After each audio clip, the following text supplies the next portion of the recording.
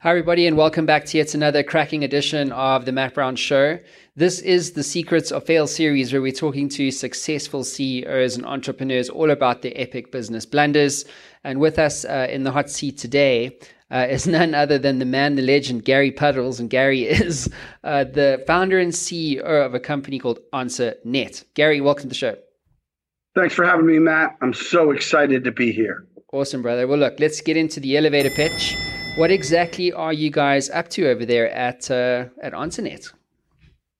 AnswerNet is a tech-enabled outsourced contact center service and service provider and a technology provider, a communications technology provider. So we provide people, technology, and systems to help businesses run the way they want to run.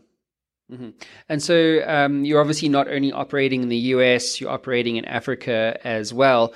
Who's your typical sweet spot customer? Who are you solving problems for typically? Well, we have 10,000 clients. So we started in the traditional telephone answering service, which tends to be lots of very small volume clients.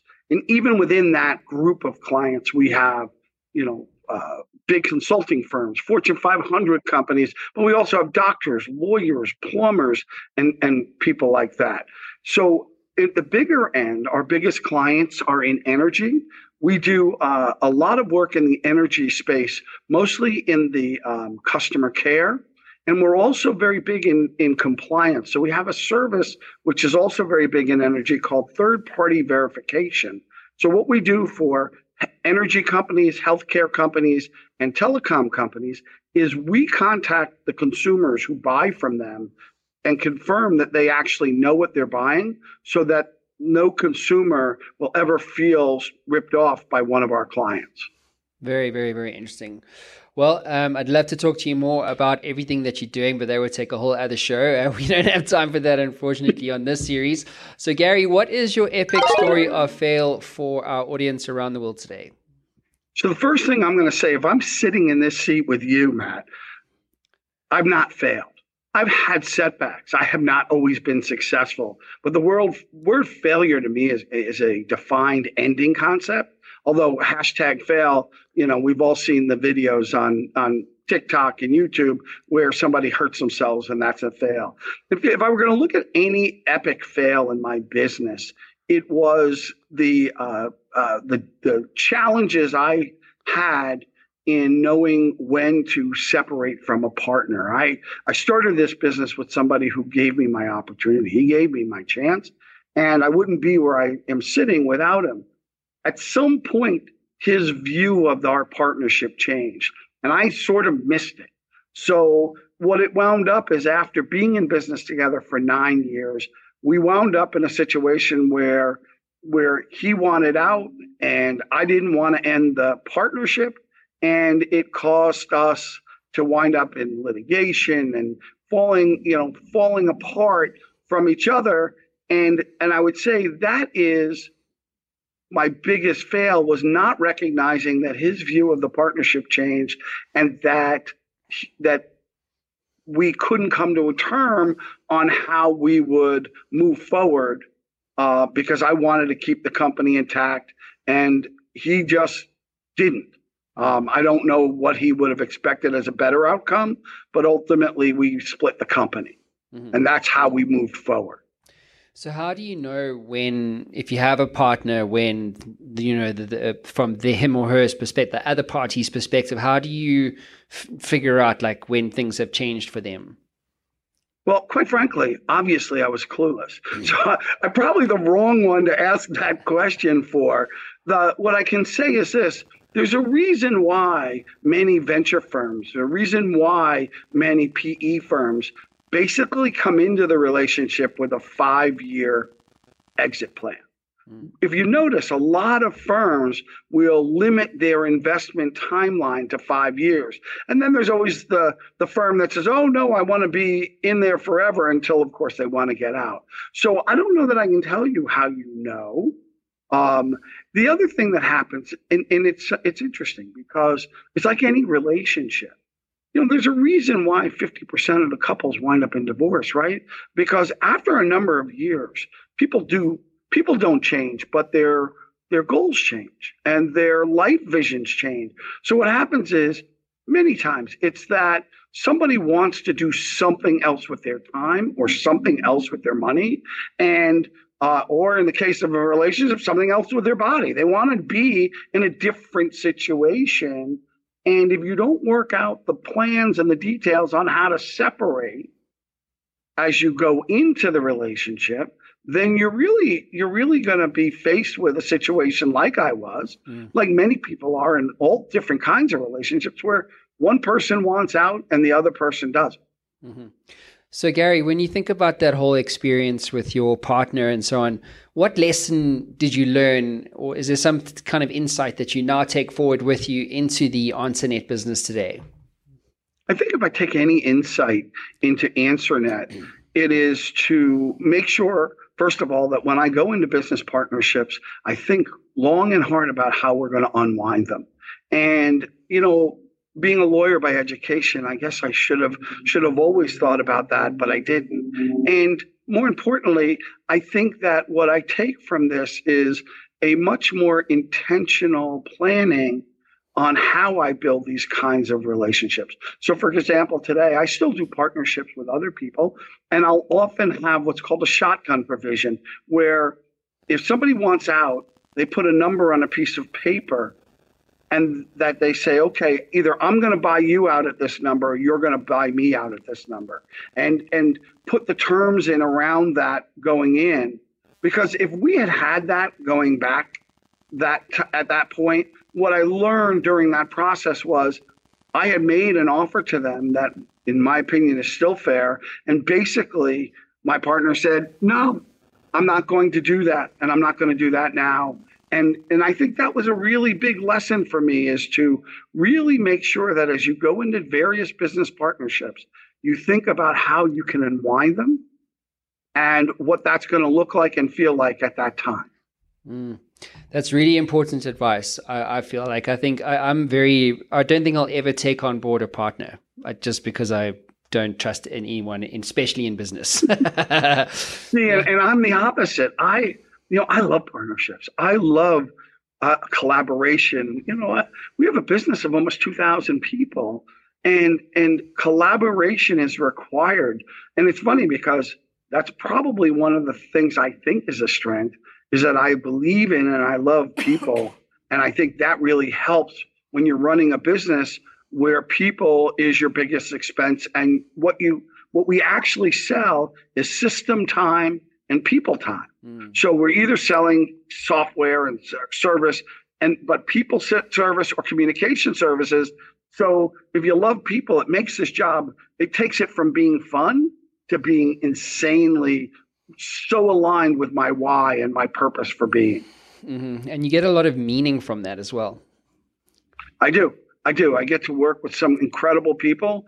And, sometimes you get heartache when somebody that you like, turns out that they can't hang. And for us, we've grown since that split in 2015. We've tripled in size. So, watching people who can't make that jump is also another that could be a whole nother conversation about the number of times that I failed in hiring the right people for the right job, or recognizing when somebody I hired is no longer capable of doing the job on a larger platform. Fully agree. So Gary, if you could get into the Matt Brown Show time machine, obviously now knowing what you now know, hindsight being a perfect science, and then, if you could go back to when this partnership was sort of, hitting rough roads and rocks and so forth, and give yourself a piece of advice, or maybe do something differently, what would you do differently and why? The problem wasn't the advice. Well, if we want to talk about the split and the partnership that way, it is, don't hire a lawyer who shares your vision of being kind and collaborative when you're fighting a shark. Okay. In other words, don't go fight a shark and while you're holding octopus, right? Because the shark likes the octopus. But what I really go back is one of the things I'm very well known for is growth. I'm a growth guy. We've done acquisitions. We just finished a spin of 17 acquisitions in 24 months. And when you do things like that, when you do that kind of work, what ultimately was my undoing was that I didn't take the time to truly understand all the documents that I signed, whether I wrote them or they were put in front of me by others that I trusted. So understanding the import of what you sign and understanding what the documents, I did an agreement which should have saved me, and it didn't because I wasn't specific enough. That kind of thing. So those are the two big pieces of advice. If you're going to go into a street fight, I often say it this way: if you're going to go into a gunfight, a knife's not going to help you too much. So I think that's probably the best advice. For sure. And just double clicking on advice, and more specifically, Gary, in the context of the importance of failing or failure and becoming successful, what's your advice to other CEOs out there? So the advice that I have is remember that every day you get to make a new decision about how to move forward. So as I said earlier, I don't believe in failure. Okay. And now sometimes you walk away, but failure is an ending point. I'm never ending. And most entrepreneurial CEOs are not ending. Now you might end this or you might end that. There's a great book called The Art of Possibilities that was written by Ben Zander and his wife, Rosalind, who Ben used to be the head of the Boston Philharmonic Orchestra. And really, there are two kinds of people. There are kinds of people who walk into failure, as you call it, and just assume that everything is done. Or you walk into a situation, you have to choose. You have to move forward. So even if your choices are bad, pick the least bad, and then keep picking the least bad until you wind up suddenly finding yourself with some good choices as you continue to work yourself out of that failure situation or that non-success situation. Other books that you recommend, Gary, over and above The Art of Possibility, or even other tools and resources, what do you recommend? So I'm a big believer in the Rockefeller Habits by Vern Harnish. I think that the E-Myth for small businesses and small entrepreneurs, the E-Myth Revisited by Michael Gerber Jr. is a big highlight. And Double Double by Cam Harold if you want to be a growth CEO. So I've used those tools from those books to build my culture, right? So we used Vern Harnish's Mission to Mars to create our core values. I have built everybody who comes onto the company has to read the painted picture, which is something I got from Double Double, and reminding yourself to work on your business and not in your business is the greatest thesis that you get from Michael Gerber, as well as building your business so that the most affordable resource can do the work that you need done, so that you're not hiring, for example, $100,000 person and assigning them work that can be done by a $50,000 person. Mm-hmm. Well, amazing resources. Gary, that does unfortunately conclude your time in the hot seats. I feel like you and I should be doing our own show. I would love that. Anytime, Matt, you want to geek out on business or talk about communications technologies, I'll come back twice because I'm really enjoying our conversation. Dude, like you, I recognize my own business nut in you. So.